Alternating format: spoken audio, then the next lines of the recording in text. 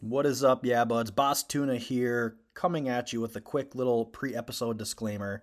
Trust me, you're not as surprised as I am to see Dawn 2004 on the feed. If you don't know the story, go back to our Day of the Dead episode. Long story short, my laptop that was saved on took a swim in the lake, and it was presumably gone forever. I finally got the courage this week to throw it out, but I figured I'd give it one last attempt. I plugged it in, and I'm still in disbelief that it turned on. Works perfectly fine. I pulled that episode off, got in my new one, and here we are. We're fully completing this Summer of the Dead series here for you with the what was thought to be the lost episode. So I hope you guys enjoy it. A little something to tide you over until we get our next episode out. Yeah, bud. Hell is overflowing, and Satan is sending his dead to us.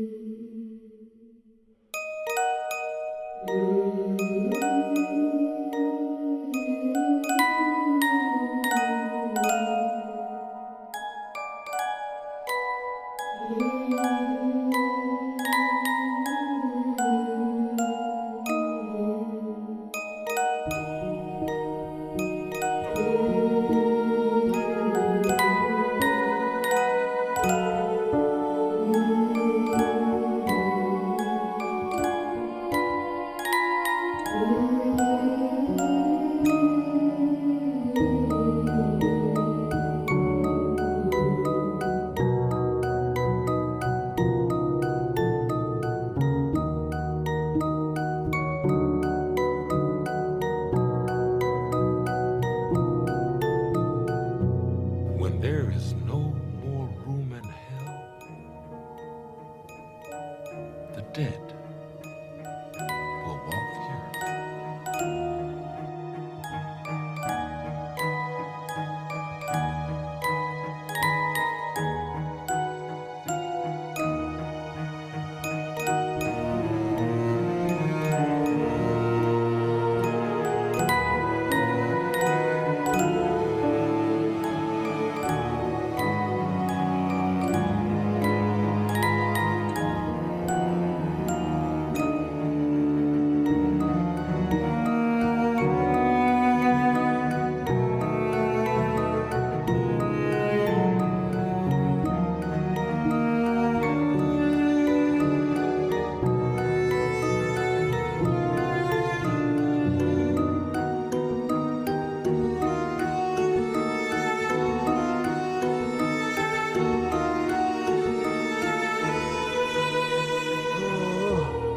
Yeah, bud. Yeah, bud. Welcome back, friends, to the Joe Blow Horror Show, where we review, rate, discuss, and break down horror movies, not horror films. Although we have made a couple exceptions in the last few weeks with some horror films. Speaking of horror films, we have a special guest this week, and I am honored, excited, and pumped to be podcasting with one of the co-hosts of Slumber Party Massacre, His and Hers, Netflix and Chill, and a frequent guest on the 22 Shots of Moods and Horror podcast. With us tonight, we have Carly. What's up, Carly? Hello. Not much. Just got done with work. It's been kind of a long day, but I'm glad to be here chatting with you fine folk. I always like to, get involved with other people's podcasts and get to actually talk to them because obviously we're like all Facebook friends and stuff like that and in the groups, but it's always cool to actually, get to get on and do a recording with someone and get to know them. So I'm excited to be here. Yeah, I 100% agree. It's awesome. I love doing. Yeah, I love the Zoom as well too, because I feel like, Joe Rogan's theory is like, yeah, it's like, you have the camera on, it's like you're sitting right next to them. So it's awesome to do this. It does feel like we're all sitting in a room, except we got T-Boo sitting 5'2". He's on about 5 inches of phone book so we can see his face. What's up, buddy? Whoa, what are these shots just getting like they're ringing out in the streets, the ancient cobblestone streets? That has nothing to do with anything. I just imagined it. But hear thee, Yes, I'm here, and I'm 5'4". Thank you very much. I'm not sitting on a phone book. I'm sitting on pajamas because I had a rough day too.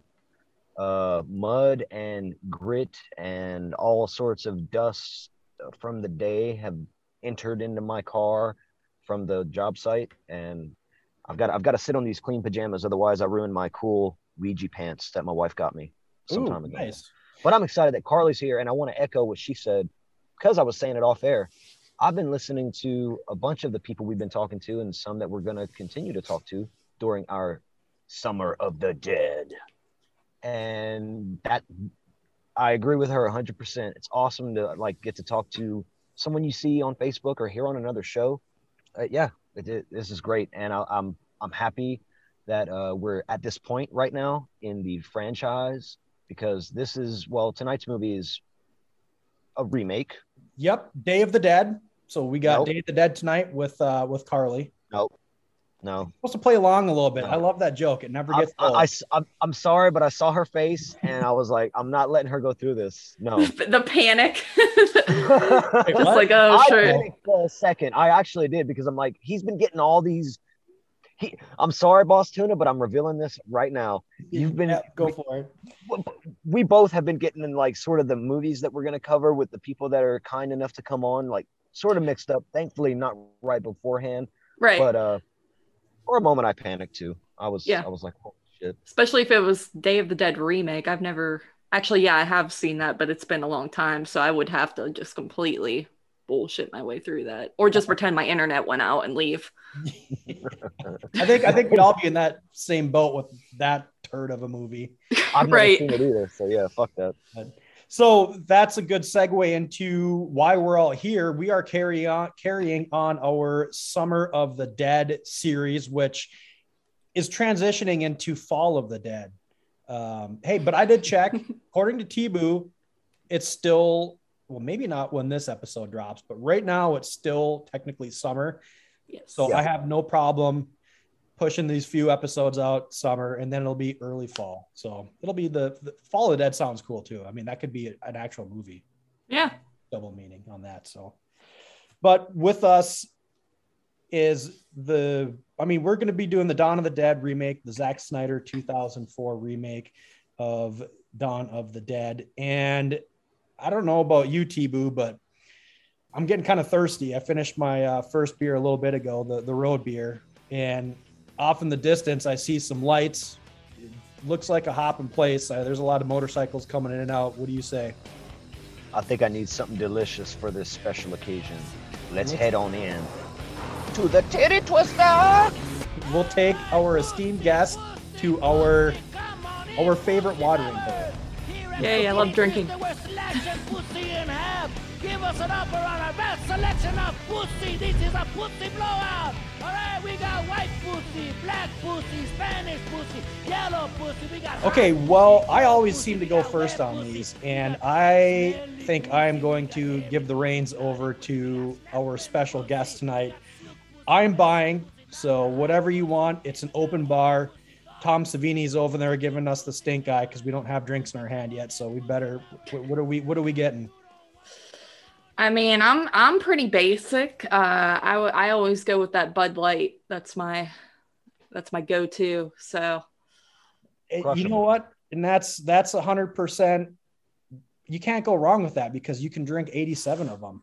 So yeah, yeah, sure. Or 87, 3, 87 throughout the course of a year. Yeah, right. Yeah. Tboo, what about you? Tonight I've got something kind of fancy. Dogfish Head 90-minute Imperial IPA.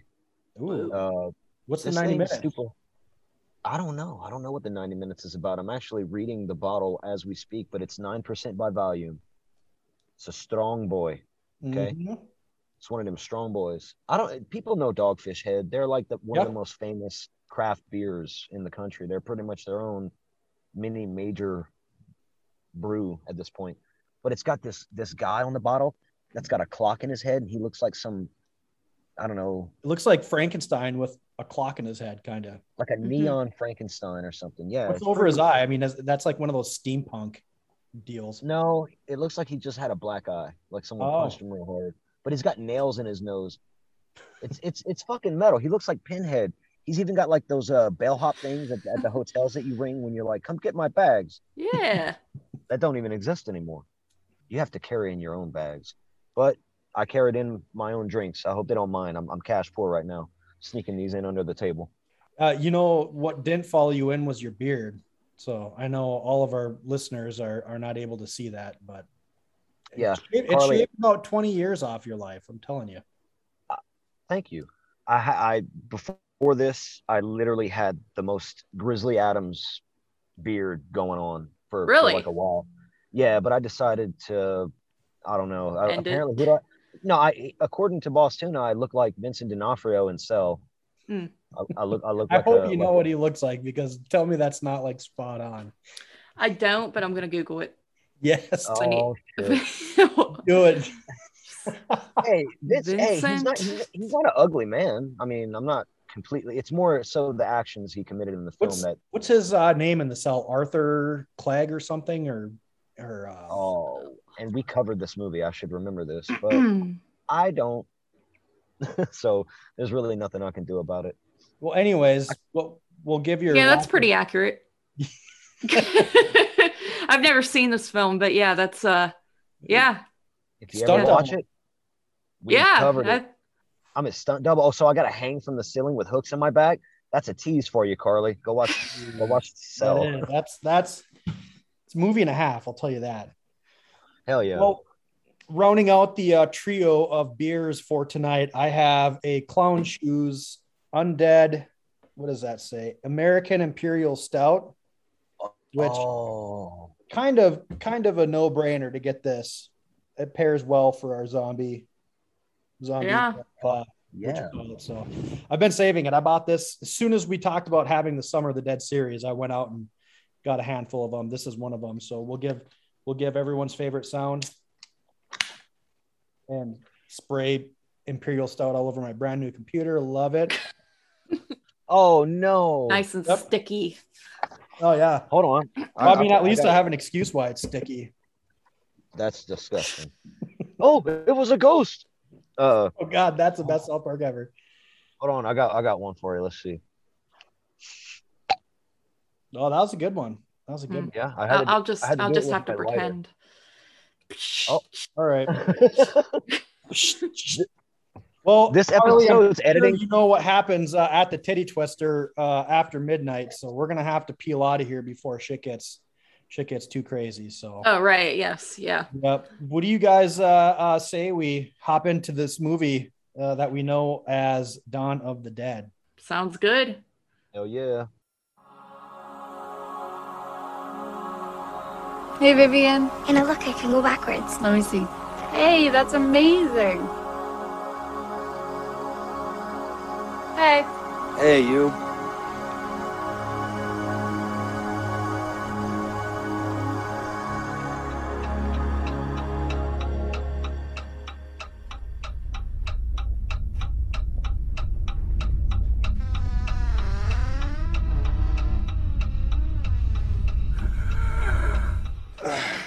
Vivian? Honey, are you okay?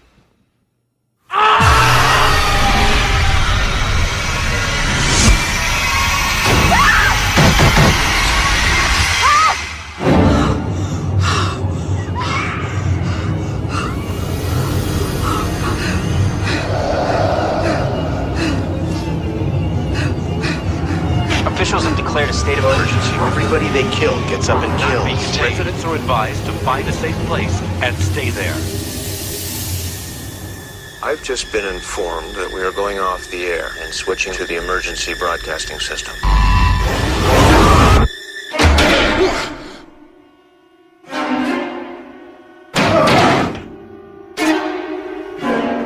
Look up the road, there's a lot more of them. Why are they coming here? Maybe they're coming for us.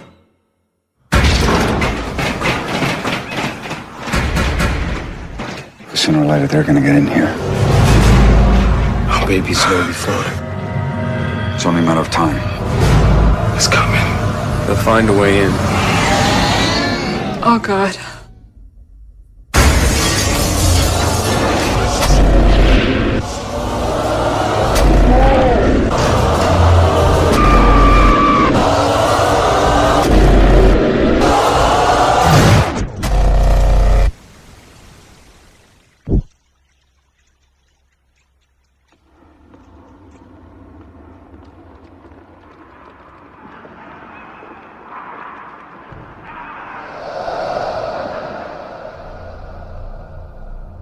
Dawn of the Dead 2004, rated R, coming in at give or take 101 minutes, depending on the version you watched. I watched for this the director's cut unrated.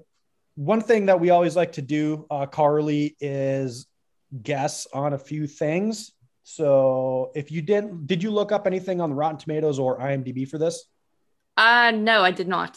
Perfect. So I will give you the Rotten Tomato score. What do you think this got on Rotten Tomato? And we do the critic score. Critics, yep. For Rotten. Okay. I'll go like in the middle area maybe and say 52%. I never pay attention to Rotten Tomatoes really. 52%. I don't either. Yeah. I love like quizzing.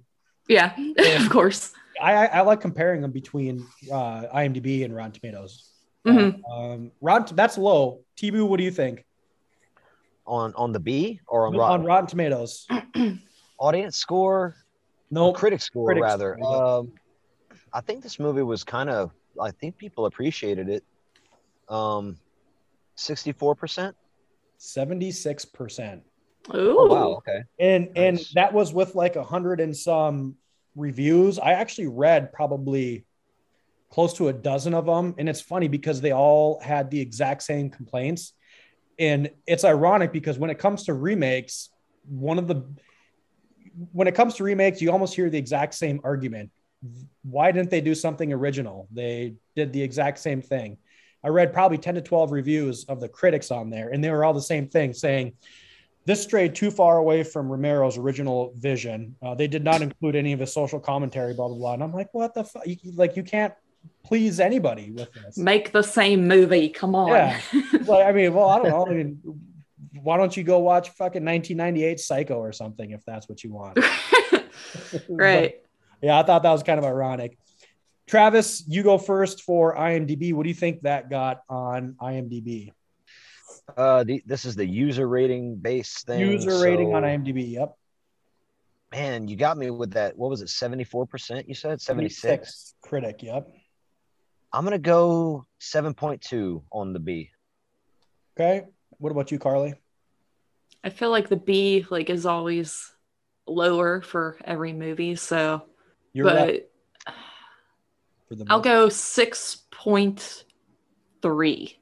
7.3. Dang, okay. Well, I know. Usually it is. It's funny. We had Jerry on for Night of the Living Dead, and he's like, well, I always give it one more point extra. And I'm like, fuck, you might as well double it for some of these movies. But yeah, pretty good, actually. As far as, I always joke around the IMDb rating, 7.3 translates to like a 9 overall. yeah. Compared to, so I thought that was pretty interesting. So the budget, what do we have for a budget on this? Let's take some guesses. Just throw some numbers out. Well, this was Zack Snyder's first movie, I think. His first theatrical film. Yeah. And it's, a lot of directors will get their start in horror before they branch out. So, but man, it looks pretty good. There's some special effects, definitely makeup effects. I would give this movie somewhere for 2004, somewhere around 15 million to 20 million. I'm gonna say like 17 million, but I'm in that. I'm trying to be in that area. Sure. Okay. Any guesses, Carly? I suck at that. I'll go big. I'll go 25 million. Is that what yeah. I'll go with that. You would be really good at Price is Right because it was 26 million. So you didn't. Whoa. Okay. Yeah. 26 million. The funny thing is when this movie initially had a much larger budget, but due to the failure, big surprise of Uwe Boll's House of the Dead, they slashed the budget. But I'm like, you can't even put that in the same, that would be like having a Prius at a, drag race with a bunch of, come on, we're talking apples and oranges here. So yeah, $26 million though, man. Like million. That is kind of a lot, but was it all spent on like getting Ken Foree to dress up like a priest or right? I don't know, man. I'm like, The all effects were right. pretty good. A lot of it was practical. A lot of the zombie stuff. I did Yeah, watch. it is good. Yeah, I do own the DVD. So I was watching special features and all that. I mean, there is a lot that went into makeup and effects, and it was pretty cool seeing that. So this box office wise, do you guys even want to guess on that? Or Oh God. Oh, I know this was big. I saw this in theaters. Mhm. This movie drew a crowd. Man, it had to have been successful because Zack Snyder went on to do other things. So I'm gonna say somewhere around 70 million at the box office. Okay. Are we worldwide or domestic? Domestic. Yeah, I'll stick with 70 to 80 million dollars. Let's Okay. play around with those 10 point tens there. 10 points. All right. Award me 10 points. Well, we'll see what Carly says. Yeah. Yeah, see, I was pretty young when this movie came out, so I don't know. I didn't realize it was big or anything like that to really judge from that. But according to you guys, it was pretty big. I don't know. I'll say like 85 million. $102.3 million. Damn. Whoa. Okay. Yes. Yeah. Zack Snyder was doing that shit, son. Man, yeah. So this was directed by Zack Snyder. He is notable for he's a pretty legit director nowadays. It's funny because he actually directed quite a few, like a lot of good directors got, they got their chops directing music videos. And that's kind of one of the, I would say, cons that people have with him is he does too much music video type style. He's got a style all his own. If it ain't for someone, then it's not for them. But I like his movies, and I do like the style where he tries to fucking make everything sort of larger than life or more dramatic than it, well, sometimes it's pretty fucking dramatic. Yeah, he did 300, he did Watchmen, more recently Army of the Dead, and this was interesting because this was written by James Gunn, which I don't think a lot of people know. I don't see it. I don't see it, and I saw that in the credits when I watched this movie again for this discussion, and I'm watching the movie and I'm trying to pick up on the James Gunn's, like, his quippy whatever style of dialogue. I'm not getting it in this movie, and but this is before commercial James Gunn too. This is before all of his Marvel whatever shit. He had those big Marvel balls. Yeah, big. Do whatever he wanted. But a lot of people don't know that James Gunn wrote and directed Slither, which is awesome. If you've not seen Slither, I'd highly recommend checking it out. He also wrote Belko Experiment and 13 Ghosts, which I feel is underrated. That scared the shit out of me. It is underrated. Yeah. And Belko Experiment was awesome. Awesome. Yep. Yeah, I like that one a lot. It was pretty good. So the cast on this is pretty interesting. There's some pretty good stories, but this movie, it's crazy to think that this movie came out in 2004. Basically it was 2003. It was early 2004. We have Sarah Polley that played Anna, and it was funny because she was in the Friday the 13th series back in like 1987 when she was 10 years old. Oh, but wow. She was also in Splice, so there's some, horror cred for you with her. Ving Rhames, I would say Ving Rhames is probably pert near a household name. Maybe not so much in the horror genre, but he's just one of those. It's funny because he doesn't have a whole bunch of movies that stand out. I think a lot of people might know him as Marcellus Wiley in yeah. Oh, definitely. He was also in Mars Attacks, man. Fucking awesome. Marcellus Wiley in Pulp Fiction. Mars Attacks. He's kind of turning into. It's funny because pre-show we were talking, or was that you guys? I don't remember. I was talking to somebody about Candyman and Tony Todd. But it's funny because he's kind of like turning into the Tony Todd, where he's just in a bunch of these old shitty, not old, but these shitty zombie movies that you'll see on TV that nobody's ever seen or heard of. But he's like the king of zombies. He was in Zombie Apocalypse. He was in the Day of the Dead remake, which we should be talking about. No, I'm just I'm getting as well. Mekhi Phifer was in this, Jake Weber, I mean, Ty Burrell. There was a lot of actors in here that weren't quite, because I think this was before that show that Ty Burrell was in. I don't watch TV. Was it Modern Family or something? I think. I don't know. Don't know. He's a super. Oh, I was gonna say, good. We're on the same boat. It's a super popular sitcom. I think it's like got a record for the longest running, or I don't know, but it's super popular. But he played the asshole in here, Steve. But yeah, there was a lot of actors in here that were not at the level they are now. Because I mean, this was before. Go ahead. What, Steve the yacht owner, or yes, CJ? Steve the yacht owner, the guard.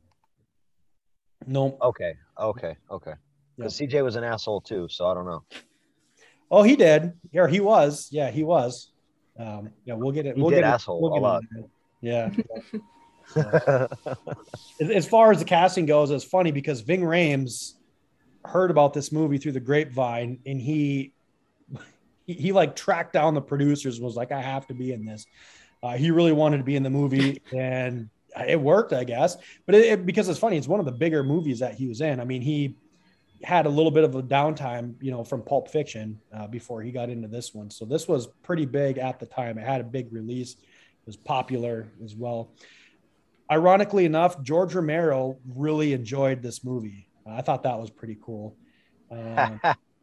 Take that, motherfuckers. There's a lot of throwbacks or nods to the older Romero movies as well. Right away in the beginning, the car that crashes into the gas station at the cafe. We talked about this a couple episodes ago with the night 1968 when Ben said that he was at a diner and a car drove right into the gas station and gas things and blew it up. So that was a nod to that as well. So there's a lot of small things. The store, Galen Ross, the actress that played what's her nuts from Dawn 78. Her real name was Galen Ross. So there's some cool nods that Kenneth is, I guess, based on Ken Forhey, who played I'm forgetting all the characters' names in the previous films too. I know. It's all starting to bleed together. I know, right? Yeah. Oh, God bless it. Yeah, I was going to say Dwayne Jones, but that's not it either. So, but one other cool thing too, I think that will really put this into perspective is this whole movie only takes place over about 29 days.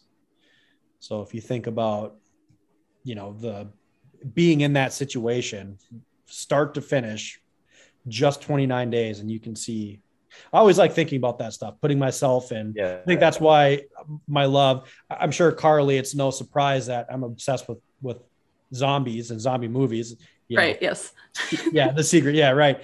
But I think that's part of what drew me in was it's such a fantasy that you can get lost in it and put yourself in that situation. What would I do in this? Would I survive this? How would I do this differently? So for them to be in that situation for only 29 days and to see everything break down, it was just, yeah. If you had to get trapped in one place during the zombie apocalypse, where would you choose to be trapped? Like the mall could be an option, right? I mean, have we talked about this yet? No, this has not been a question posed. We could do a whole episode on this. This is what that fishing trip I'm leaving for at the end of the month. This is what my buddies do when we sit around the campfire. We've got a plan. I'll let Carly answer first, though. Where are you going to be trapped during the zombie apocalypse? I mean, honestly, well, I was going to say the mall, but it's a good go-to because it's proven that it could kind of work.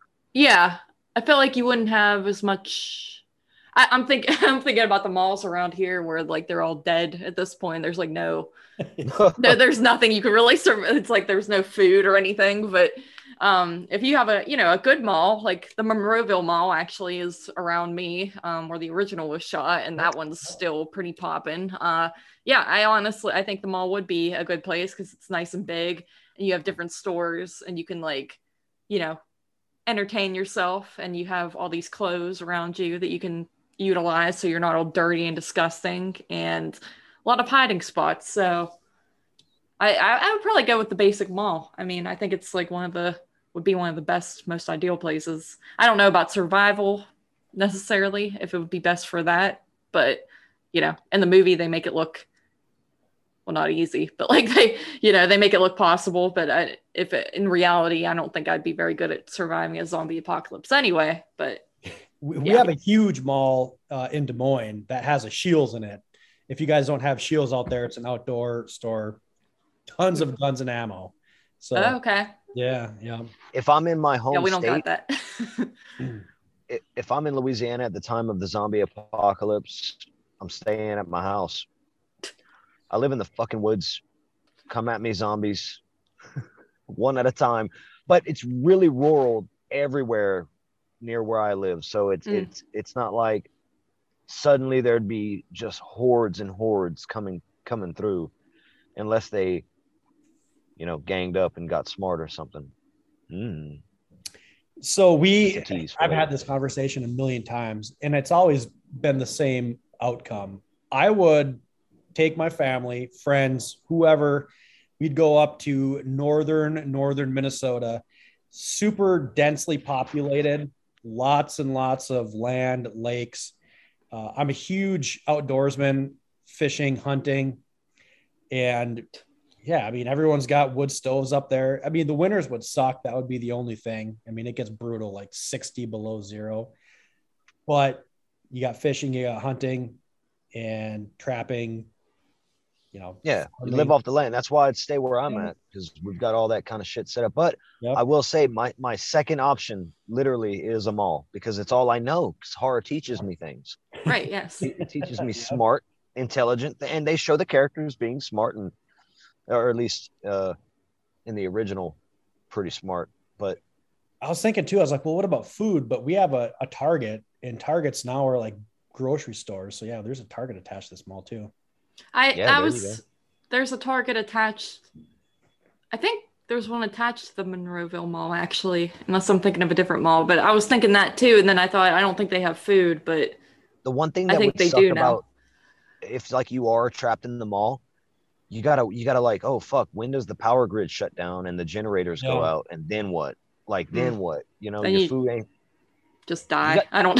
I mean, if you're attached to like one of the nuclear grids up in the Northeast, I mean, them shit those stay are on pretty like much that. set up to run forever without anybody. Well, how come New York I lived up there. I lived in Jersey for 5 years, man. We had power outages. We had brownouts and shit. Where's my nuclear energy? I know. We need to go back to Tesla, son. We need to pull that shit from the ether. Look up Nikola Tesla, Joe Blow listeners. All right, onward. So I'm just curious, I'm going to give our guest the first crack at this. Carly, when was the first time you saw Dawn of the Dead 2004? Crap, when was it? It honestly, it wasn't like super long ago. It was a few years ago, honestly, but I can't remember exactly when. I probably had a reason to do it for a podcast or YouTube or something like that, but literally it was probably like 2017. So, Okay.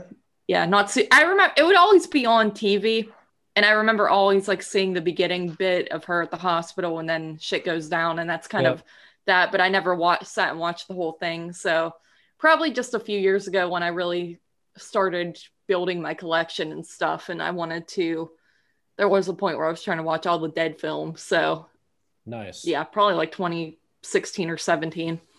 Okay. What about you, Tibu? Oh, well, I spilled my beans earlier because I was like, I saw this in theaters because I'm old. I guess I saw it in 2004 for the first time, and I mean, it blew my fucking mind. I don't know what to say. I was a kid just getting into horror movies in a big bad way. Like, I was into them before because of Monster Vision, as everyone knows, but Carly doesn't, so she's finding that out. Right. And but after that, like, going to see horrors in the theaters, like the first one of the early ones was the Texas Chainsaw remake from 2003, so a year prior. So that's like when I'm not old enough to get into these movies, mind you, but I'm getting into these movies. So Louisiana, who cares? How old were you at that time? 2004, I would have been 13 or 14, something like that. Okay. I would have been 7, so a little too young. Yeah, you wouldn't have even had the chance. Like I was just going with friends, like, hey mom, going to the movies. Right, yeah. But I saw this in theaters. It blew my mind at the time. I own the DVD. I've watched it over the years, here and there, again and again. And well, I don't know. Maybe it still blows my mind. We'll see. But Boss Tuna, what about you, man? When's the first time you watched this movie? Well, since we're all giving our ages, I saw this in the theater and I was 20. So I've told this story before on the show, but in college, I played football, and we would do like team stuff where we'd go to the theater. The first one I saw was Signs. That was something else. Different show, neither here nor there. But we went to see this, and the first time we went, we weren't sober, but I remember going and watching this. It's like, this was awesome. My buddy and I went that next day. I think we went like on because it was early. I think this came out in the spring, but my buddy and I went the next day to see it like in the morning at a matinee. And I remember I was feeling shitty. I was hungover, which, obviously you should be when you're in college. But I remember, as shitty as I felt, this movie, I still remember the feelings. Like I've told a couple theater stories on the show before. This is in the top 3 or 4 in that, when you think back about certain movies you saw, like you get like that little, it's almost like butterflies in your stomach because it was like so powerful when I saw it. I've always been a huge zombie nerd, but this was that next one after 28 Days Later. So, 28 Days Later was, the one that really got me back into the zombie genre. And then there was a lull, because I think that was like 2002 or something. So there was it was 2 years prior. Yeah, there was a lull for a couple of years, and then this one came out, and I was like, yes, love it, awesome. And we went on to see this, I want to say 1 or 2 more times in the theater, and it was just an awesome experience every time we went. Certain things in the theater experience will annoy you if people are talking or whatever, but there's certain things that will amp up that experience. If people are laughing out loud in a comedy, or if there's a jump scare and you hear people scream, this one right here, it was a great theater experience. I didn't have anything bad to say.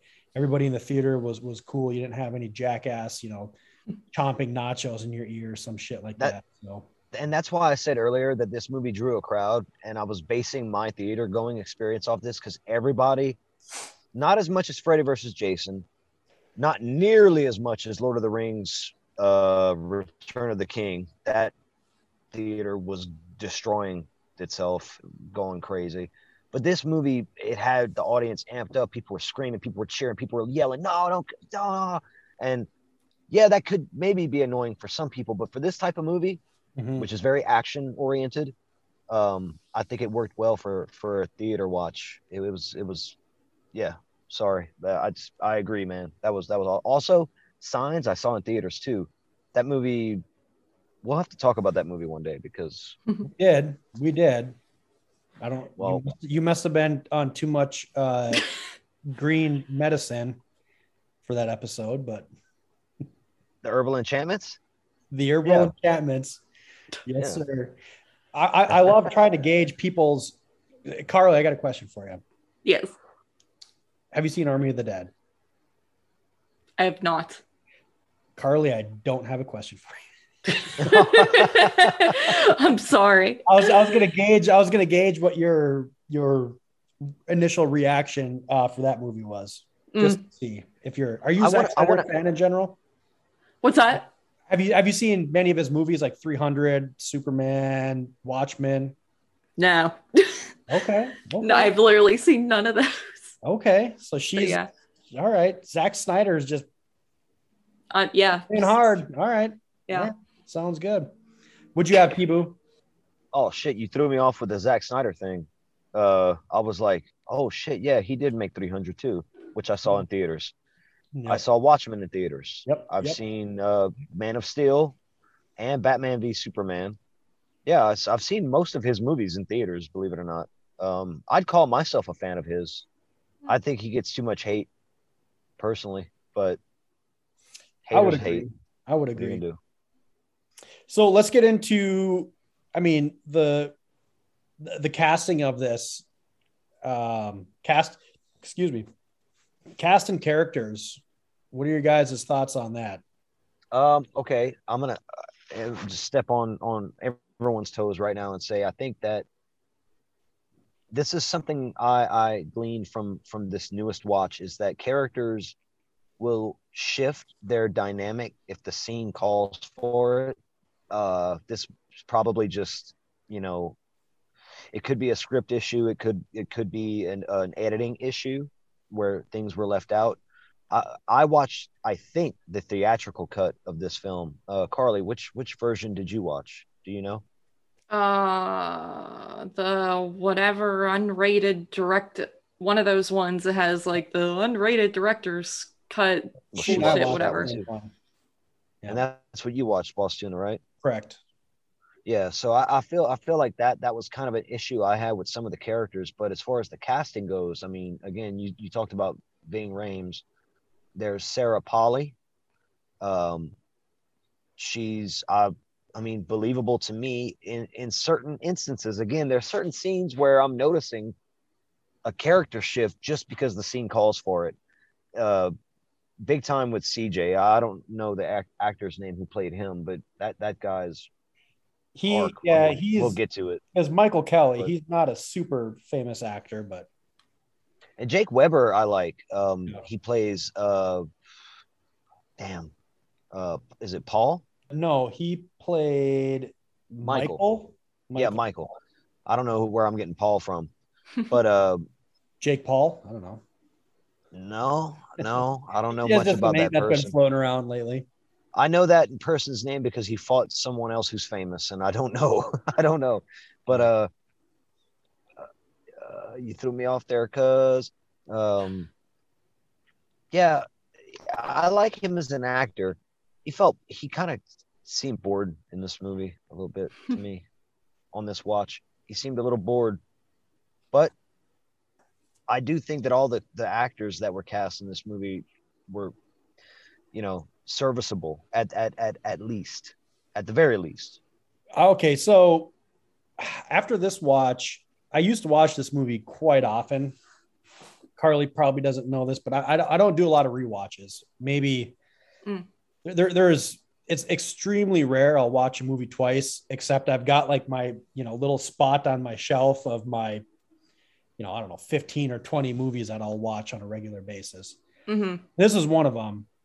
And dare I say, Tibu, that outside of casting, maybe this group of characters might be some of my favorite in the series that we've talked about so far. Well, I didn't mean to shit all over your feelings, sir. Well, you didn't shit on my feelings, and if you did, whatever. You shit Life's a garden. Shit on me all the time. Well, I suppose that's a Joe Dirt person, but Joe Dirt quotes over here on the Joe Blow Horror Show. What I meant by that, yeah, you and your friend can choose yourself over there. What I meant by that was, as far as the casting goes, I was kind of surprised, going back through, because I didn't realize how popular that Ty Burrell has become. He's huge with that show he's on now, but there's some pretty legit actors in here. I mean, Ving Rhames is very specific in what he can be good in. And I thought he was pretty good in this. And yeah, I'm glad you were honest with me. I want 100% honesty. I guess as far as what I was kind of impressed with was they were stereotypical characters in this type of setting, but I thought they were done pretty well. The old lady, what was her name? Jane or something. I mean, she was just like, the perfect like mom type. Like you're always going to have that one mom type in there. CJ, I mean, the truck driver. Truck driver, yep. Yeah.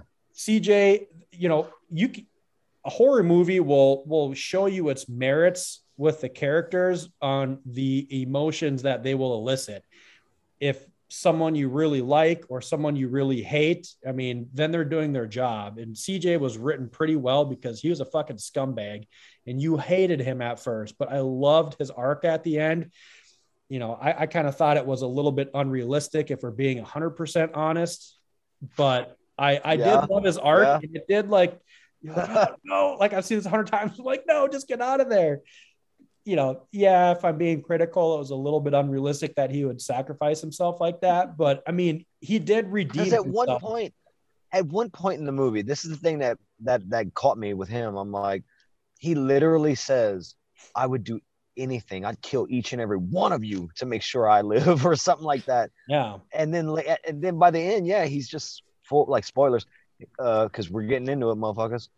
He's full blown, just like, go on without me. And yeah, you hear like, how could I live without you, or something, as the zombies tackle him in slow motion and explosions. That's called character, bud. Yeah, bud. Yeah, I get it, man, but it's pretty intense. That's some intense character development. It is. Quick. I'm a sucker though. I love it. I love just the gruff. I don't hate you for that. I like that. Of the what? Of a cop? Ken, the cop, just not giving a fuck. Like, you know, just it's his way or the highway. I'm going to Fort Passer. So the one thing too that I'm going to let Carly chime in here in a second, but the version Carly and I saw, it was cool because I watched the director's commentary on it as well, and it made a lot of sense. He Zack Snyder basically said, this is the cut that he's like, it's a director's cut for a reason. There's a lot more character development in here. There's, you know, a lot more blood and gore. He goes, things get fleshed out, but they had to cut certain stuff. So he literally said in the commentary, like, yeah, we get more in with the characters. The dinner scene is longer. It puts some more humanity in with the characters. So, you know, you didn't watch that version. So, you know, no. I'm curious, Carly, what your thoughts are on this. Weigh in, tell me I'm wrong or tell me I'm right. Just whatever's in your heart, let it flow. Okay. I agree with you guys. I have no problem with the casting for the most part. I mean, I like Sarah Polley as the main character. It's funny, I went to school with a girl named Sarah Polley. Her last name was spelled differently, but I always envisioned her in my head. Yeah. It was spelled like Pahli though. So, but fun fact. So I liked her as like the sort of, you know, leading girl at the beginning that you're following. And Ving Rhames, I think, was really good in his role. I like him as an actor. Great guy. And, you know, the other, just that was a good way you described it, where they're like stereotypical, but they play the parts well. So it's not like too over the top annoying or like eye rolly or anything like that. So, yeah, overall, I like the characters. And they play the parts well. Like I can't stand the guards when they first get there. I always hate that. I hate that in movies where like the good guys get overrun. Yeah, I just get so mad. I mean, that's what it's supposed to do, but I'm like, no, like just kill these people. I hate them. So those things always annoy me. But yeah, like you already know, I'm not a huge fan of zombie films. So I don't know. It's just not my favorite subgenre. It's not something that I am like going to curl up and watch a good old zombie film tonight or anything like that. But I do think this is a good remake because it does what I like. And I mentioned this a few times on the summer series roundtable, actually, that I just recorded the other day. But I love remakes that take like the same plot kind of, but they throw in enough different stuff to where it's not the same exact movie, like the Psycho remake, but it's not just a name only shitty remake like, you know, the Prom Night remake or something like that. It's like the perfect healthy little blend there, and I think this movie does that well. I love all the little nods and stuff throughout it with Ken Foray, and then you have like Tom Savini on the TV being like, you need to shoot them in the head and stuff like that. Just like put a butcher over there. Yeah, I really wanted him to say, oh yeah, they're all messed up. Like if he'd have said that, because it's from the like, oh my god, yeah, they're all. I would have from the been like, 16 version. Yeah, they're all messed up. yeah, they're all messed up. That would have been awesome. Missed opportunity. Yeah, but overall, I do think this is a solid remake. It's not one that I would run back to a million times just because it's not my favorite subgenre. Yeah, but I still enjoy it. I do enjoy it. Yeah.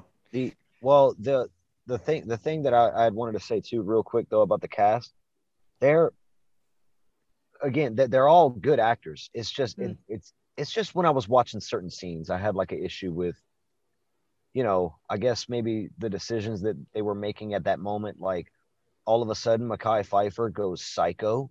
All of a fucking sudden, he is crazy and tying down his, I guess, mail order bride. Like, what the hell's going on there? I'm not saying he didn't meet her naturally, but she is definitely from Russia or Czechoslovakia or something.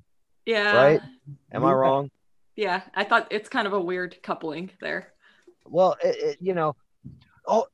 let's do this proper. What else we got before casting? Before we just get like kind of dive into the story, like some of the scenes. I want to talk about some of the scenes. You are making me respond to your last thing about that with the whole. So in the extended version, there are scenes that go and show the progression with Mekhi Phifer or I guess it'd be Luda and I forgot his name, but they purposely left him out because they wanted. It's obvious she gets bit. So in the fountain scene is when she gets bit. And they purposely they cut those other scenes out because they wanted to transition from everything hunky-dory to boom, a zombie giving the baby. They wanted to, they wanted to shock the viewer, I guess, as far as that goes, because the other scenes were, it was daylight or the lights were on. So he's like, we cut those. So it would be more of that shock value. And then boom, zombie baby. Yeah. So keep that pace of flowing. Yeah. Pretty much. Yeah. No, I don't know. I mean, I know I'm in the minority on this, and it's because I'm 100% biased and there's just, nostalgia is, kissing my ear now. I wanted to tell Carly too, like front and center here, I'm not a big huge zombie fan either. I think some of the best horror movies are in the zombie subgenre. But I also am not just like, oh, I can't wait to see the next zombie movie. So part of this series, it's obviously something that Boss Tuna has wanted to talk about, but I had never really gotten a chance to watch all these movies in order with a critical eye and try to, see them for what they are. All the things Romero was putting into them, the subtext. This movie, it's a remake, so it has a different orientation. It's going into entertain first, scare probably second, maybe last, because this movie, as far as scares go, I could think of maybe the scene when they first get to the mall and that first zombie comes around the corner and turns and he's got one arm and he just hauls ass right towards them. That could get the blood pumping. Like, there's even now when I watched it, I was like, oh shit. Yeah. They space them out, with like the parking garage scene that had some pretty gnarly shit. There were, it was quite action oriented, but I mean, it's right from the beginning of the film. Like it starts out that like opening scene though. How about that opening scene? I will say that in my biased but humble opinion, that opening scene it's in the top 10 to 15 opening scenes of a horror movie with me, just the way that it starts. If you showed someone that movie that didn't know what they were getting into or what it was about, just the setup at the hospital to going to bed to waking up with Vivian to that I thought that was done really well. And then just her driving away from everything and that shot of the whole town, like there's just like explosions and fire, like that stuff does freak me out. Like that's your life just goes from completely normal and then just the whole world's falling apart. Even like when you said, oh, it takes place over 29 days, just like within the first day, it's like everything kind of turns to turmoil. So it's like horrifying. They have fucking kamikaze zombies with like dynamite strapped to themselves or something because there's just explosions everywhere. No, yeah, I thought about that too. It's like, what? But what is going on? Why are there so many explosions? But that scene where that car, you got the overhead shot, like what would be from a helicopter. The helicopter goes through the camera, and then this car whips across the highway, right in front of Sarah Polley as she's escaping her zombie husband, zombie neighborhood. Because, yeah, her husband gets zombified right away by this little girl who enters their house that they're friendly with, but she ain't friendly with them no more. And that car that whips across the highway, I just went all the way back, coming back to this. It just hits the gas tanks, like you were saying earlier. Yeah. Yeah. Just these explosions awesome. Oh, dude, that scene is intense. And yeah, that's your opening. You know, I thought I knew everything about this movie, but the one thing that I did get new information with this one is that it took place in over only 29 days. And then I watched the movie and I was like, Sarah Polley, you fucking slut. Like, your husband just died and you're banging Michael like, into the apocalypse. I'm like, come on. I feel like I always think like, she seems so loving towards her husband, but he gets bit and then you never hear about him again. There's no scene of like, oh my God, I'm so depressed because my husband's dead. It's just like, she cries for like 10 seconds as soon as they get to the mall and that's and then it's like, oh well, got to get over it, I guess. She's all don't hate, procreate, man. She's trying to keep it going. But look, but I agree, and you pointed it out for me. Her character shift is just like, I'm traumatized. Now I'm in love. Now I'm gonna take charge, and I don't know. She's all over the place. Good actress, very good, but her character is all over the place. Take some kind of leadership role, obviously. So I don't hate that she does that necessarily. It's just she goes from, I don't know. I mean, she's immediately following the cop, which I guess I would too. Fuck that. I mean, he's got a gun. I'm gonna go with him. They meet up with Mekhi Phifer and his Russian bride. Yep. Yeah, and Jake Weber. Michael, and he's bored. He just sounds bored. He doesn't sound enthused. I love he's one of my favorite characters because he's like your stereotypical like voice of reason. Everyone's got that neighborhood guy that's always waves, hey, how's it going? Helps you finish mowing your lawn. Offers, drags your fucking garbage can back in. That's Michael. That's, yeah. I wish I had that neighbor. He's like, I sell TVs at Best Buy. Yeah. Oh, and then the humanity of him, he's like, oh, I mean, it's kind of cheesy, but it's like, what were you worst at? Oh, being a husband. Where are you best at? Being a dad. You're like, he was married 3 times, man. Yeah, he's nice guys, man. They never win. Yeah. He's not a nice guy. Something tells me he's not a nice guy. Deep down. After a few drinks. You son of a bitch. I'm sorry, man. Don't ruin my mental picture of Michael. And he's so woman beater. He is. He's a woman beater. I'm saying it right now. He's milquetoast as fuck, and then he gets a few whiskeys in and he gets mad about his dreams he never accomplished. That's his buried shit. And then he just starts beating on the people he loves. That's his problem. That's why he got divorced so many times. But he was best at being a dad. But where's his kid? Dead? A kamikaze zombie? Blowing shit up. Cold. I mean, come on, dude. Old. Michael Weber, bruh. Jake Weber. Good act. Yeah. Wait, what? No. Combining the actor and the character. All right. Oh yeah, I am. Fuck me. I just looked at the notes. Oh shit. What do you got as far as I want to point out for all the listeners. What's up? No, I got to say this. For all the listeners out there, and because we just put out our 50th episode not too long ago, and it covers The Shining, Carly is currently sitting in front of I guess it's a painting. Oh my God, what is that? Florence? It's a curtain. It's a curtain. It's did Danny not notice that. Running. Holy shit! Yeah, I bought this off Etsy a few years ago.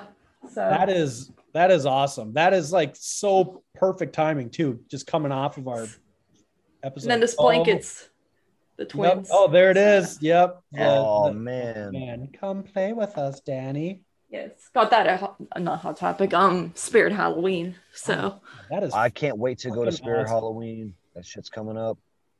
It's about to happen. Man, now my brain's I got pretzel brain now.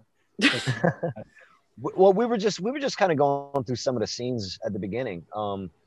They get to the mall. You get crazy zombie attacks. They finally get inside, and it's at this point that I guess they decided, like all classic horror movies, let's split up, guys. Mm-hmm. And shit starts going south. People get attacked at fountains. People get bit.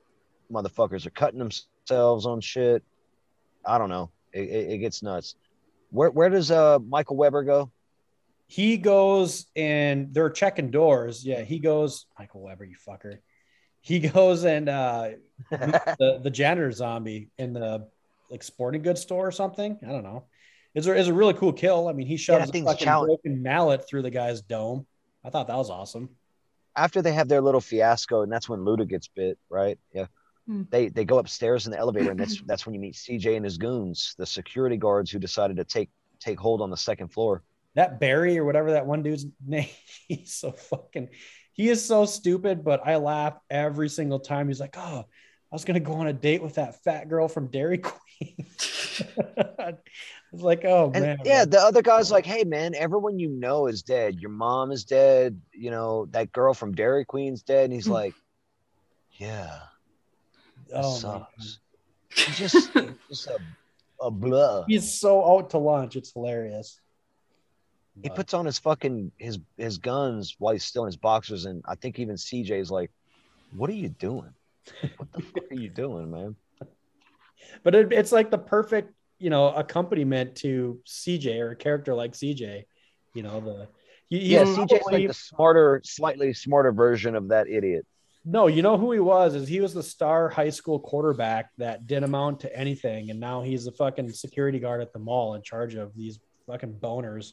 Yep. It's so he can still flex his authority muscle. Yeah, I dig that. Cheers. Cheers. What? I don't know. After this scene, what they all get taken pretty much willingly hostage because everyone gives up their guns. CJ's running the roost, and he isolates all of them to one area. And I like Mekhi Phifer right here. He's like, "Oh, is it Mekhi Phifer?" Who's like, "Where's the bathroom at?" And he's like, "Oh yeah, for the wife, yeah." Show me where you want me to piss. The corner over there, and like, yeah, show me where you want me to take a piss. I'm just like, yeah, fuck that guy, dude. I'd have been so mad the whole time, but he's doing what he's doing for his pregnant wife. And I'm like, hell yeah, man, this guy's trying to he's just like, all right, fuck, got to get her in a safe position as I can. Baby's about to come. And a few scenes later, again, I didn't see the director's cut, but man, it just went from 0 to 60 with his character, where he was suddenly, again, had her chained down and all that. But in between all that shit, you get the power shift. Carly, did you watch Andy's hidden tapes on the bonus features or whatever? Have you seen those yet? No, I did not. Check it out. Dude, I remember that shit on the DVD. Yeah. It was all of Andy. Carly, or did you watch it streaming? I have the Blu-ray. Yeah, Blu-ray. I'm old school. I just call it DVD. I mean, I'm advanced, sir. Right? Yeah. Oh, do you have this CD? Yeah. VHS tape. Yeah. Oh, hey, Carly, did you have to go rent a VHS player to watch this movie? Yeah. Cool. No, but anyways, check. I'm sure you've got that special features on your Blu-ray, and it's like a 16-minute long. So Andy is the owner of the gun shop across the way. It's a 16-minute long video. It's awesome. I love it. It really shines some light on his character, but it's okay. It should have been in the film. It should have been intercut in the film, in my opinion, because I remember that. I remember watching that as a kid. That was on my DVD. It was a DVD I had. Mm-hmm. And yeah, man, it gets kind of deep and dark and heavy because Andy's alone. And I remember when this first came out, you could go on. They made like a website for it, because this is before social media and all that shit. So there's like a website on it. You could go on there and you could watch like a bunch of the Andy clips on there, like leading up to the movie and shit. It was fucking cool. Nice. And yeah, the you get this bonus features and you get all that stuff on there. It's pretty cool. So I forgot where I was going with that, but listeners, check it out if you haven't. It's pretty cool. It's like the hidden. No, there was something. There was the power shift, and yeah, they kind of meet, quote unquote, Andy up on the roof. Yeah, Andy's the gun store owner that is set up shop across from the mall. The only way I like this, because like you said, this is before social media. This is before cell phones were even. I mean, they were everywhere kind of at this point, but not everybody had, like, I guess. I want to say, I don't think I got my first cell phone until it was like 2003 or 2004. Yeah. Like it was yeah, because I was around this time time in college in 2002 and did not have a cell phone. So that's when it became more widespread. So I like that they can't just call Andy across the way. They or Google the fucking. They're doing the old school thing. Yeah, Andy's got a whiteboard, and they get something or another, I guess another whiteboard, and they're communicating with binoculars, like checking each other's messages out from far away. And yeah, Andy owns the gun store, so he's a crack shot, and he kills Jay Leno and Burt Reynolds. It's awesome. Okay. Carly, do you know who Richard Cheese is? Who? Richard Cheese. No. So after we're done tonight, he sounds delicious. YouTube Richard Cheese. Okay. And well, because Tibu, you know who he is, right? Yeah, so the Disturbed cover in this movie. Come on, fuckers, get down with the sickness. Yeah, I was gonna comment on. I love that. Yeah. Yes, that's Richard Cheese. Oh, okay. So I was gonna ask. This has got to be like everybody's first introduction to Richard Cheese, right? I mean, for the most part, mainstream. Oh, mainstream exposure. Mainstream. Hell yeah. Yeah. That was so perfect. He turned songs into big band fiascos like that one. Like so popular like the Rat songs. Pack and Frank Sinatra. He sings like Sinatra's that shit. I love that. Like Bodies, like Drowning Pool Bodies. I mean, just it's let the bodies hit the floor or something. Yeah, it's so fucking hilarious. It's so just in that song he says like the F word at one point. It's just like it's classy. Yeah. It's classy. You fuckers. Yeah. No, I thought that was great. They're like playing celebrity match game or whatever the hell with Roseanne. Celebrity shoot 'em up. Yeah. It was so good. It was, that almost makes me want to be like, all right, let's do a remake of this and we can shoot like the Kardashians and shit like that. Yeah. What? Update. Yeah.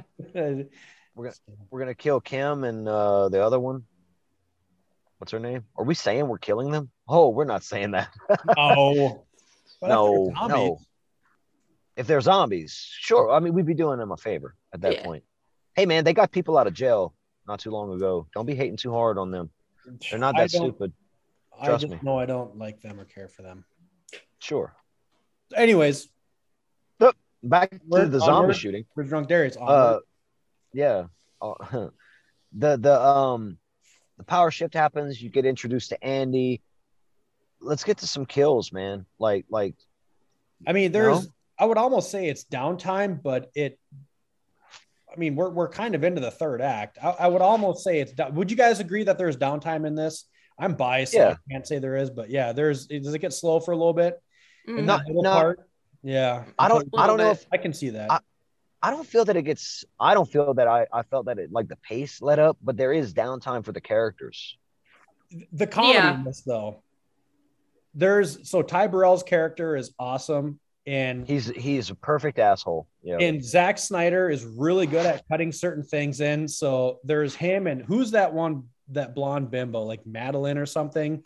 Oh, well, let's say real quick how all these people show up. There's a 18-wheel or a box truck. Yep. Barreling through the parking lot, trying to avoid all these fucking zombies that are not, like, more and more zombies are starting to come to this mall. And the truck, they have a decision to make. Like, do we let them in? Do we not? Jane East was driving it, Norma. Yeah, that's when the power shift happens because they fucking punch out CJ and his dumbasses.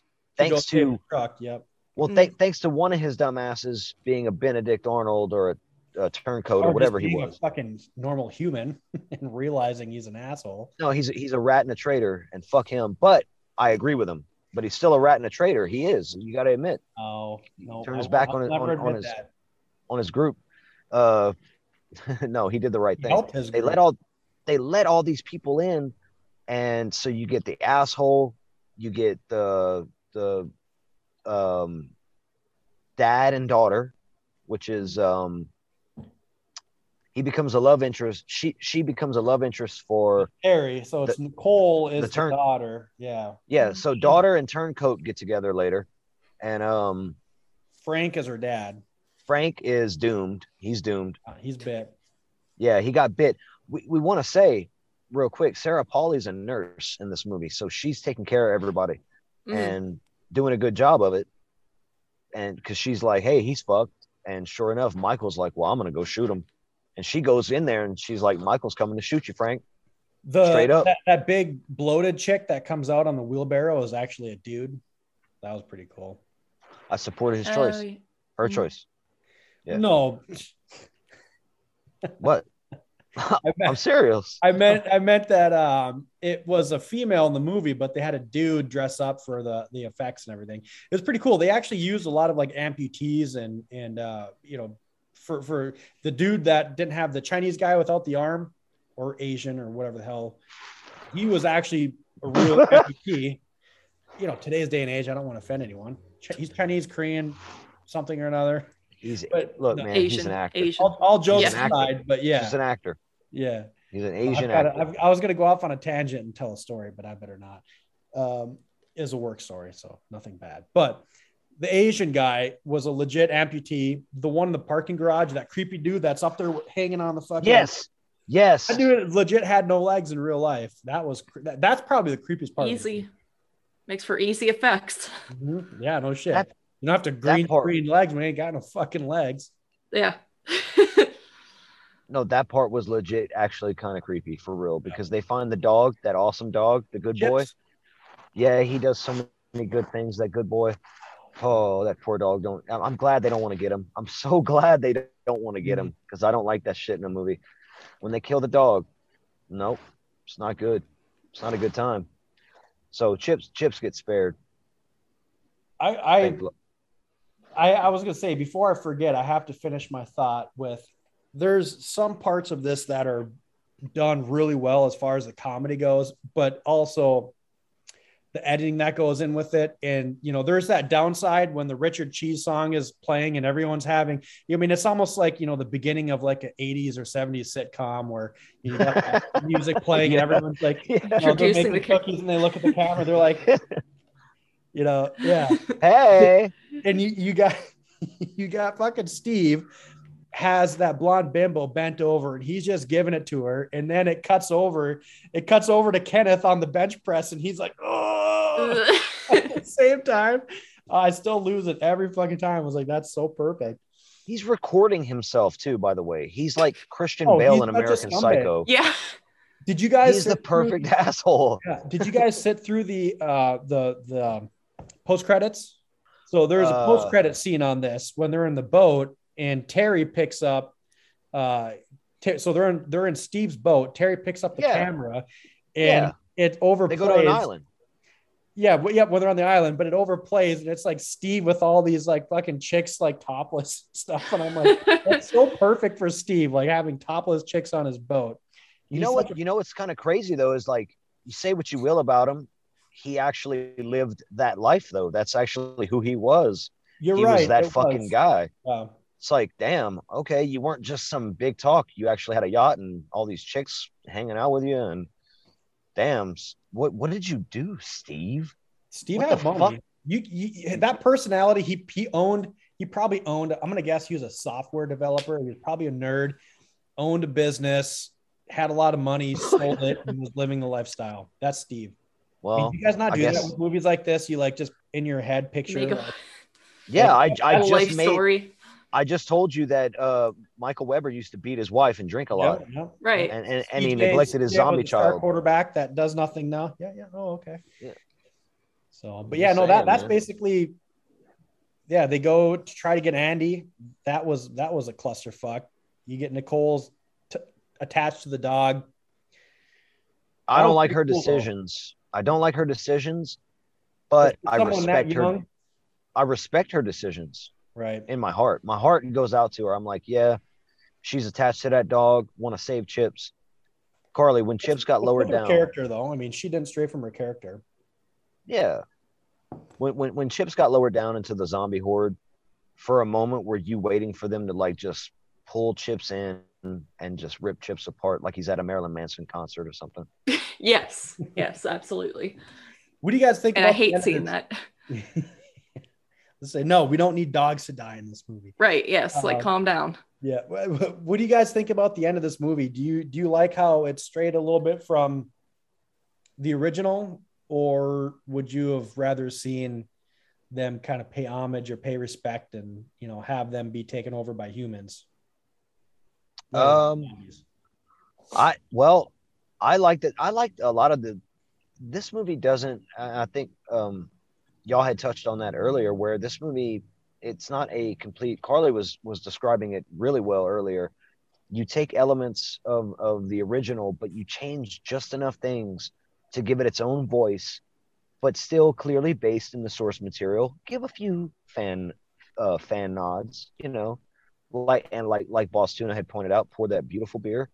I think this movie does that in a lot of ways.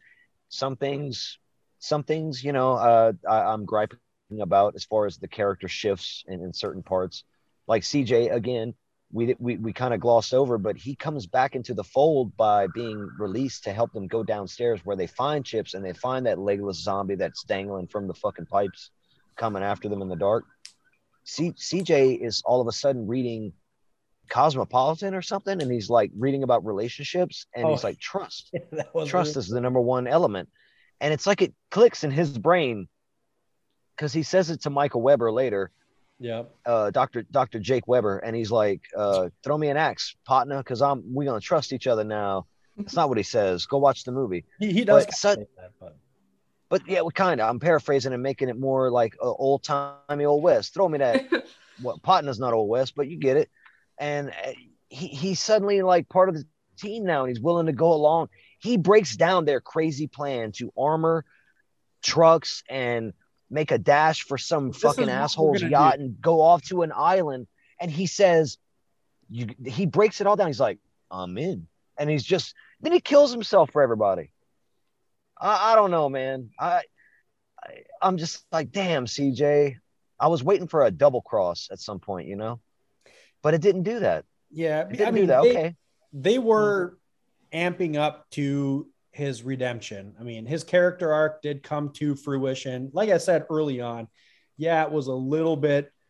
Okay, you have to imagine though, this movie was, you could almost say that it was kind of presented to a broad audience, and to people that aren't huge horror nerds like us or cinephiles, they wouldn't even be talking about this because they would be 100%, hook, line, and sinker into his character arc. And, that's kind of where I'm coming at it. I'm not going to disagree with that, man.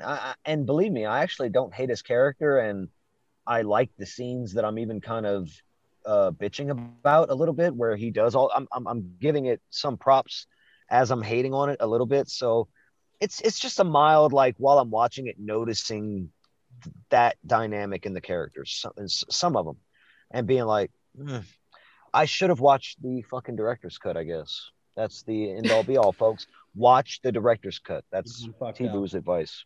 Yeah, I've only ever seen the direct. Like, I've never actually seen the other cut, so I'd be curious to see where your issues come in. It does make sense. It sounds like a film that benefits from, the more details and everything, but especially just a few more minutes of I mean, I guess it would be character development, really. Right? So yeah, Well, and see, I want to juxtapose the remake with the original right now and say, I feel like the original Dawn of the Dead from 78 has more character development. You get to know the characters better. Right. When they have the downtime, you actually feel like you're spending that downtime with them instead of it being, although fun, very fun, Richard cheesy ass Disturbed cover. The original Dawn does it a little bit better in that regard. It's a lot easier to do that with a movie that's 30 minutes longer and has 4 characters compared to a movie that's about 100 minutes. It's 2 hours. 2-hour movie. It's over my version was 2 hours. Okay. Yeah. Well, but yeah, there's also a lot more characters. I'm just playing devil's advocate.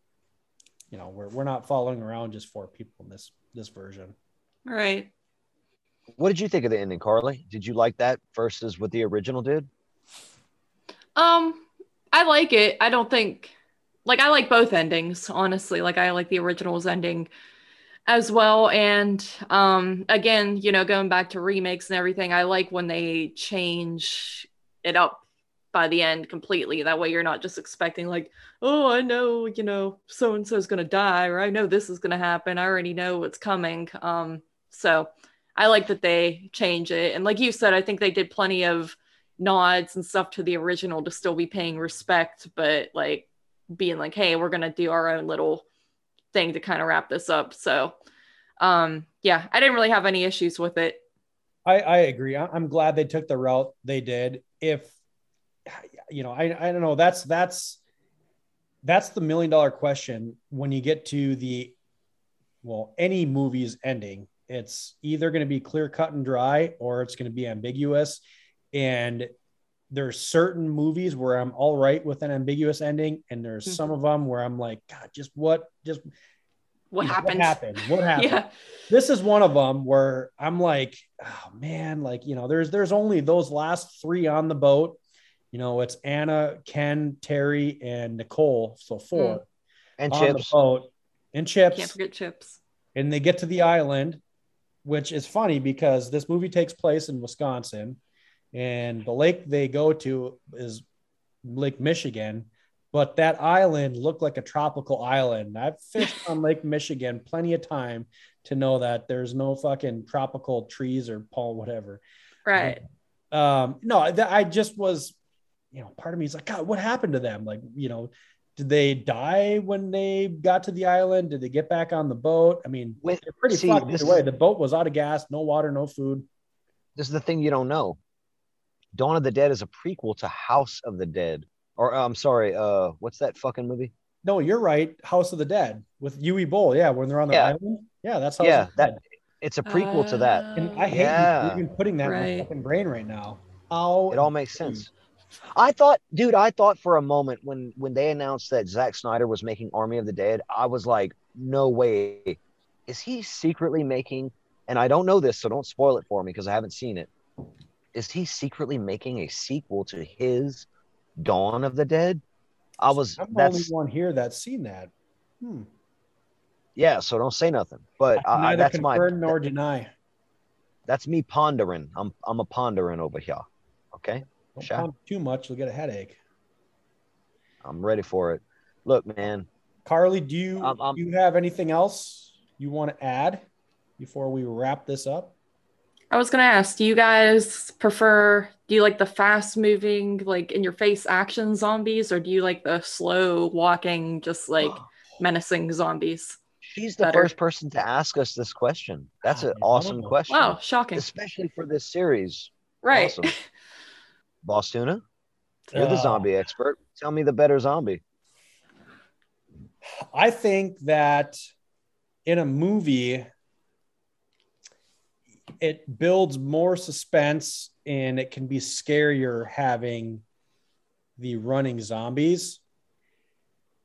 And for me, it's funny because when I watch all of the Romero movies, I'm like, yeah, I'm fine. I'm 6'4" in decent shape. I can handle myself. And then I watch this movie and I'm like, I'm 5'4". I can hide in all the small places. Nope. No thanks. Not gonna find me. This is almost scarier because again, in my brain, I run through these scenarios and I'm like, this would be fucking hard. Like this zombie world would be hard to live in. So, I mean, I'll have to say I prefer the fast ones, partly because of 28 Days Later, 28 Weeks Later, this one. There's some other gems out there. Ravenous is a pretty good one too. So I'm going to go with the slow moving ones. I think the slow approach and build up with all the zombies is more, it's freaky. I'm looking at all this from a standpoint of a film. If I'm going to go with what Boss Tuna's saying, of course, I'm going to pick the slow moving zombies for my zombie apocalypse scenario.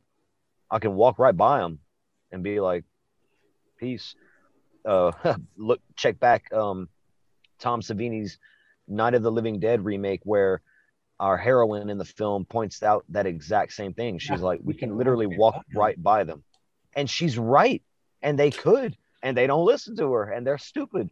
So, fucking hell. I think the slow moving zombies, I like this idea. Check this out. How about, and I don't know if this has been done, Boss Tuna, maybe you could tell me. Is there a zombie film out there where the zombies are portrayed as the more decayed and decrepit or fucked up they are? So, like, let's say they're a fresh corpse. They can run and they can jump and they can whatever. The rigor mortis ain't set in yet. But if they're like a decayed, fucked up, just fresh out the grave zombie, they're going to be all like my yeah, bud at the beginning of this. I don't think you mean where they start out fast and they just decay into something slower. Well, no, it just like I'm saying, really, like a zombie from the morgue would be faster than a zombie from the grave, correct? Because the zombie in the morgue is fresher. Or someone who just like gets bitten by a zombie is going to be faster until over time, because they're rotting, they're dead, they're going to rot. They just get slower and limp around and have the bobbleheads. I can't think of. I mean, I've seen thousands, and I can't think of a movie off the top of my head that did that. But that's actually a good point. I'm surprised nobody's really tackled that. Yeah, I'm copywriting it, and I'm writing a script. There you go. Boom. Don't fuck up like Romero did with Night 68. What about you, Carly? You got to answer that question too. I think visually, I think the slow moving ones are creepier. Night of the Living Dead is probably the best example where I think it's freaky. Just they're all outside and eventually they're gonna find their way in. It might be slow, but they're gonna all get to you, and you see that by the end of the film. But if I put myself in the situation, fast moving zombies would be horrifying, and I would just probably be attacked right away. I have no survival instinct, and in this movie they're extra scary. Like they have like the blood all over their face and just like that's terrifying in itself, and then they're coming at you really fast. So I would probably have to say the fast moving ones are scarier. And also I always think of like video games I play, like The Last of Us or something, where it's like scary playing the game because the zombies are coming at you. It's like, oh shit. So yeah, all in all, I think the fast ones would be way more terrifying and watch but like I said, I think the slow ones are definitely creepy just for their own, they're still going to be coming at you. They might be slow snails, but that's the thing that fucks with me. It's the creeping, crawling dread. Yeah. It's the I know I'm gonna die, but when? Yeah. Not all of a sudden in the moment, adrenaline's pumping. And you're just like, it's like you're just sitting there thinking and it's setting in, and there's more, and they're pounding on the door, and and it's like, fuck, they're gonna eat me alive, man. Fuck. That's to me mentally, that's fucked. That's I gotta ask both of you guys, have you guys seen that movie You Might Be the Killer? Yeah. Mm-hmm. I have not. Harley 100% reminds me of the chick that's at the video store that's like the horror expert, but probably can't really protect herself. That's when you were explaining that last thing, I was like, oh my God, for some reason that came to my head. Like, you've seen, thousands of these horror movies and you know what to do, but they're like, I just don't want to be in this situation. You just be on the phone and be like, just call me up. Yeah, right. Yeah. Do that, you idiot. But then, if it were me, it would be a different story. You never know, man. You might start ripping the beams out the walls and like making fucking spears, and you're next thing you know, you'd be like, "Why am I doing this?" Yeah, and then you just start stabbing motherfuckers through the jaw bone. Get them right here, and have it go out the top. And okay, yeah, all right. Get them right below the jawline and have it come out the craniums, and then they'll be fucking dead. Here. Yeah, temple too. Oh yeah. I've asked every single person on the show so far this question. Half of them have got it wrong. Half of them have got it right. I'm going to ask you, Night of the Living Dead, are you a basement or an upstairs person? This is a right or wrong answer. No, it's not. According to him, fuck it. Yeah. No, I'm giving you shit. It's 100%. It's 100% opinionated. But so as far as, for context, Night of Living Dead, you have Cooper that says the basement's the right place to go. And you've got Ben that says, nope, upstairs, boarded up. I think I would probably be in, like, I get the point of the basement, but I think I would be an upstairs person because I feel like you're in the basement. Yeah, I win, I think. But you're in the basement and you're just kind of trapped.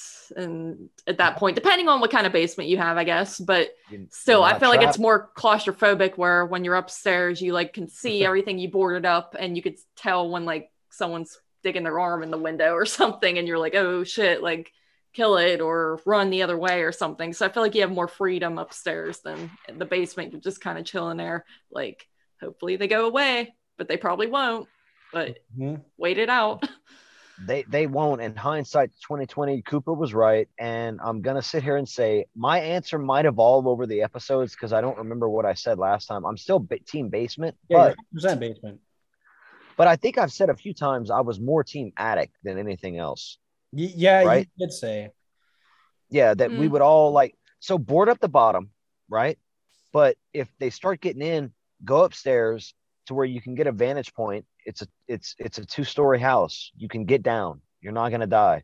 Militarily speaking, 100% military tactics. You don't go in the basement because, like Carly said, you're trapping yourself. You always give yourself plan B. But see a plan D. But this particular house has a cellar door, and even though they don't say it in the movie, they show it on film, so it exists. It's there. We talked about this with Jerry. That was I know. I still I don't care. There's no way out. No, I'm not admitting it because it's there on film for all to see. Everyone saw that little girl. Same conversation when we're chatting with at the end for Survival of the Dead or whatever the fucking last movie of the series is. I'm gonna survive because I'll be in that basement, and then whenever the cops come, we'll be in the basement. I'll be upstairs in the kitchen cooking up a 4-course meal while you're down there eating fucking roaches because you trap yourself in the basement. I think people are thinking in terms of natural disasters. They say to get in the basement for tornadoes, but this is completely different. Like this is not natural. Yeah. Like, this is a different scenario. So when there's no more room in hell, the dead will walk the earth. Love it. So creepy. Yeah. Let's get into our ratings, guys. Let's get into final thoughts and ratings. I think I'm going to go last. You go last? Even we know what you go last. All right. Let's have our guest go first, Carly. You can rate it whatever you want. We typically go through 10. You can do. Okay. I always joke around and say you can do the Dave Portnoy El Presidente pizza review. 3.4 or something if you want. Whatever you want. Yeah, I typically do out of 10 unless podcaster tells me not to. Good. She does through 10. She's a non-basement. You're good in my book. I would probably, based on the movie, like I said, I'm not a big zombie fan, but I do think this is a solid film. I think it's entertaining. I think it has good acting. One thing I didn't mention, I personally don't really like the look of the film. I feel like it's really green and glossy and just polished. Yeah, polished. Yeah, it's very of the times. There was a lot of films that came out. I mean, I did the top 10 of 2005 on 22 shots with them. So, that was kind of a common thing. A lot of films looked like that in the 2000s, mid 2000s. So whatever. It was kind of the thing, but I just it like really kind of, it's ugly to me. It turns me off. But overall, I think it's a good movie. Just not overly rewatchable for me personally, even though I've watched it probably like 4 times at this point. I would probably give it a 7.5 out of 10. T Bizzle. Yep. 7.5 out of 10. That's exactly where my rating landed. I rate things. I have a 10-point rating scale that I do on my other show. And this movie would get a little love, a little more than a little love, because it gets that 7.5. I really enjoy the movie. I enjoy the changes. The first time I saw it in theaters, it blew my mind. But at that point, I'm not sure I had seen enough films for this to kind of find its place for me. It's found its place over the years. It's an above average film in a lot of aspects. I like the changing elements from the changed elements from the original to this remake.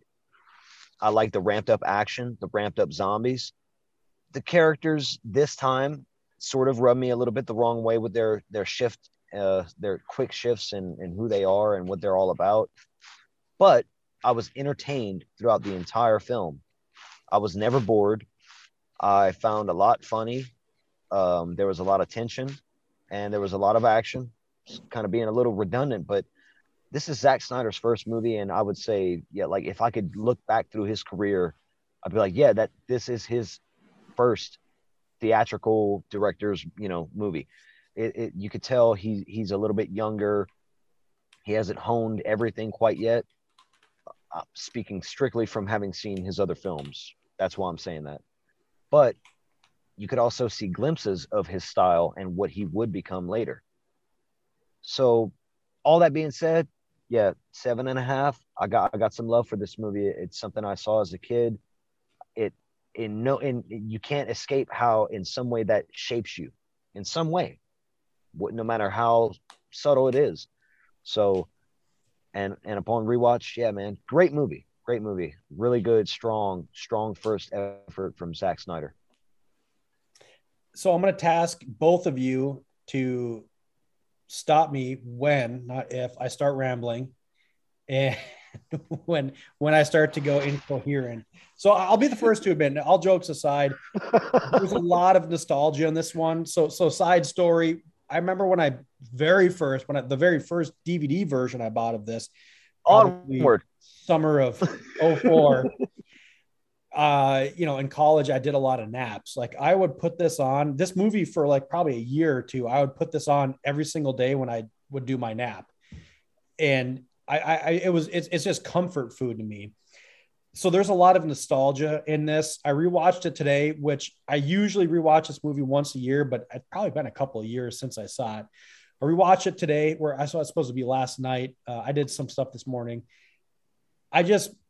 Everything I was nervous going through this whole series, watching these movies. I was nervous how this was going to stand up with the classics and the original. 100% different as far as the tones, the theme, the message. It's a remake, even compared to Night 1990 versus 68. Those movies were a lot more similar in scope than Dawn and Dawn 04. That being said, I love the characters. I was surprised how much I love the characters. Very relatable in this situation. I thought they did a good job. You got your hard, gruff character in Ken, who was the cop. You got your very down to earth and grounded with Michael. And then you got your stereotypes. You're going to have the asshole that you hate. You're going to have, the Norma, who is the mom part of the group. Love them all. I love the arc with a bunch of them. I thought it was done pretty well. I love the arc of CJ, but critically, yeah, I know it was kind of ham-fisted and forced, but I did feel it was effective because even watching it this time, T-Boo's got you're going to have a pile of fucking beer caps underneath your car at this rate. But no, cheers. As far as CJ goes, yeah, I agree that it was kind of forced and ham-fisted, but I thought it was effective because I didn't want to see him die. I liked him. they did turn the script or the page for me to like him as well. The only complaint I have is I've never really liked the ending, and it's not usually when there's movies I'm passionate about, I'll in my brain have a way I would have preferred to see it played out. This one, I just didn't know. And I don't know if that's in Carly, for you not being on the last episode, Dawn 78's, spoiler alert, is probably my all-time favorite movie of all time. So I don't know if part of me is just, comparing it to Dawn 78 and just wishing that it would have ended a little bit better. But that being said, I feel like this is a movie that, I can pop this on at any time. It's popcorn fun. It's something that you can have in the background, but I love showing my friends and people who've never seen it before. And for that reason, I'm coming at it a 9.5. So damn. I 100%. I feel like this is a 10 out of 10 for you. I feel like it should be. It almost is. I think your heart's there. I think in your heart, I think it's a 10 out of 10. Yeah, I think that's a good thing. I do. I like that. You're damn right. You're close. But for what it's worth, obviously listeners have heard this spiel before, but for when I rate movies, Carly, I rate them just based off of personal preference. Subjectively, or I should say objectively, this would be nowhere near that. But for me personally, it's just, I love it. I absolutely love it. And part of it, like I said, it's all nostalgia based. This is one of the movies that really, this was the time period I got back into horror.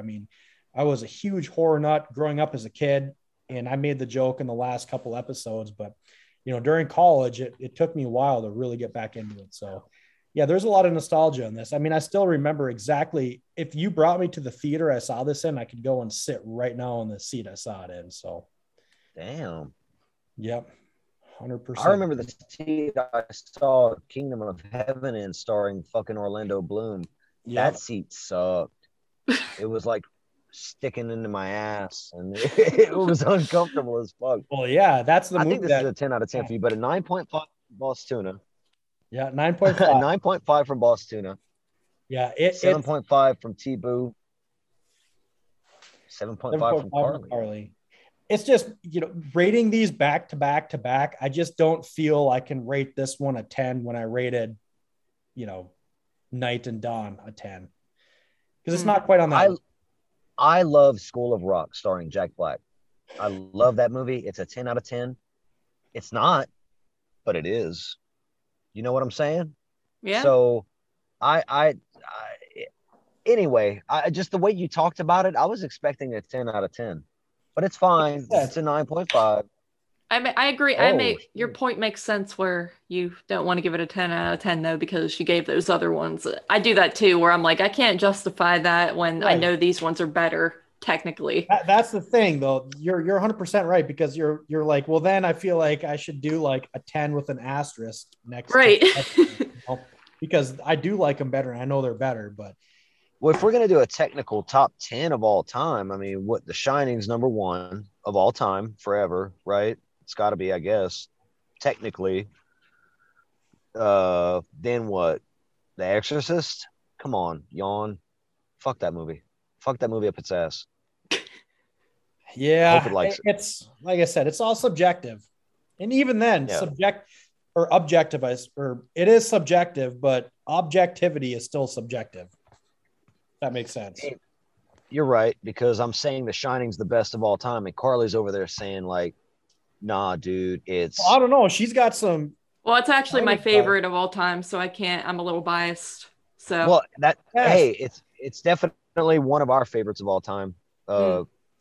Yeah, we just did 4.5 hours on it. Dear Lord. Okay. Yeah, I love it. So good. Carly, you got to go on YouTube, the Wendy Theory. The Wendy Theory? Okay. Yeah. That will, so The Shining is probably, we're trying to save episode 100 for our top movies of all time, but The Shining is, up there. Yeah. But watch the Wendy Theory, and that's gonna fucking you'll be pretzel brain for a week after that. Like, I watched that 3 times in the same week because I was like, there's no way, but it makes so much sense. It's a new theory. That theory is only a year old. Oh, okay. Yeah, it's Yeah, only whoever a year came old. up with it uploaded it just a year ago. It is actually, because there's mountains. We're going back to The Shining. Listeners, if you Yeah, haven't checked out we're episode way down 50, on the side tangent, but it's all right. I'm just saying, but we did a lot of work for that episode. We did a lot of research. We pulled a lot, took a lot of our time to pull together that episode. And I that Wendy theory is a mind fuck. It's a new mind fuck on top of a mountain of mind fucks that goes into the lore behind the making of The Shining. It's that movie's. Did you watch that Room 237 documentary those crazy people made? I love that Yeah. documentary. I love all the theories in it, and I believe them all in my heart just because I don't give a shit. Yeah, some of those people are whacked on there though. It's just like if you look at their eyeball in this scene, you could see that they were plotting this. I'm like, sir, like, do you have a job? Is this all you do? Well, there's a reason we went 4.5 hours, because we covered, I like to say that we did the most in-depth podcast on The Shining there is. It's all the most in-depth podcast on it for sure. Without, going further into tangents, that is all we have for Dawn of the Dead 2004. Do either of you have anything you want to get off your chest before we wrap this bitch up? Well, I want to say that this has been a blast. And if you're skeptical about a remake, give it a shot. Just give it one chance, because a lot of people shit on remakes. And for my money, Dawn of the Dead is one of the better horror remakes that's out there. Carly's not a fan of Psycho, and I get why. I like the movie. It's okay. It's not one of my favorites, but I enjoyed it. Vince Vaughn, I just like him, kind of like how you like Jake Michael Weber. And it's different. I also think that Texas Chainsaw Massacre is a great remake, and Evil Dead by Fede Alvarez is a modern masterpiece, in my opinion. Evil fucking Dead, son. All right, so that's all I wanted to say. Carly, thank you for being on the show. This was an absolute pleasure. Yeah, thank you guys for having me. I had a fun time, and I would definitely, love to get together with you guys again for future projects. So, hell yeah. Sweet. I almost flipped you off instead of doing this. It doesn't matter. Sweet. Yeah, fuck you, Tibu. The basement's wrong. No, it was awesome. Shots fired again at the end. Wow. Damn it. It was awesome. Carly, thank you so much for joining us. It was a blast. I'm glad we're able to chat about this. You brought so much more and better information than JP would have ever brought. So I'm so. I agree. No, but in all seriousness, thank you. I can't thank you enough. But hold the phone. You didn't think we were going to let you go without making you run the gauntlet, did you? I did, actually. I thought that. Okay, Carly, are you ready for the gauntlet? Ready as I'll ever be. Pizza or burgers? Pizza. Beer or liquor? Beer. Hockey, football, baseball, or basketball? Sports ball. I don't really like sports. I guess hockey. One. Hockey. Ass or titties? The titties. Stand or sit when you wipe? Sit. Homebody or out with friends? Depends on my mood, but probably homebody. Fishing or hunting? Fishing is the only thing I know how to do.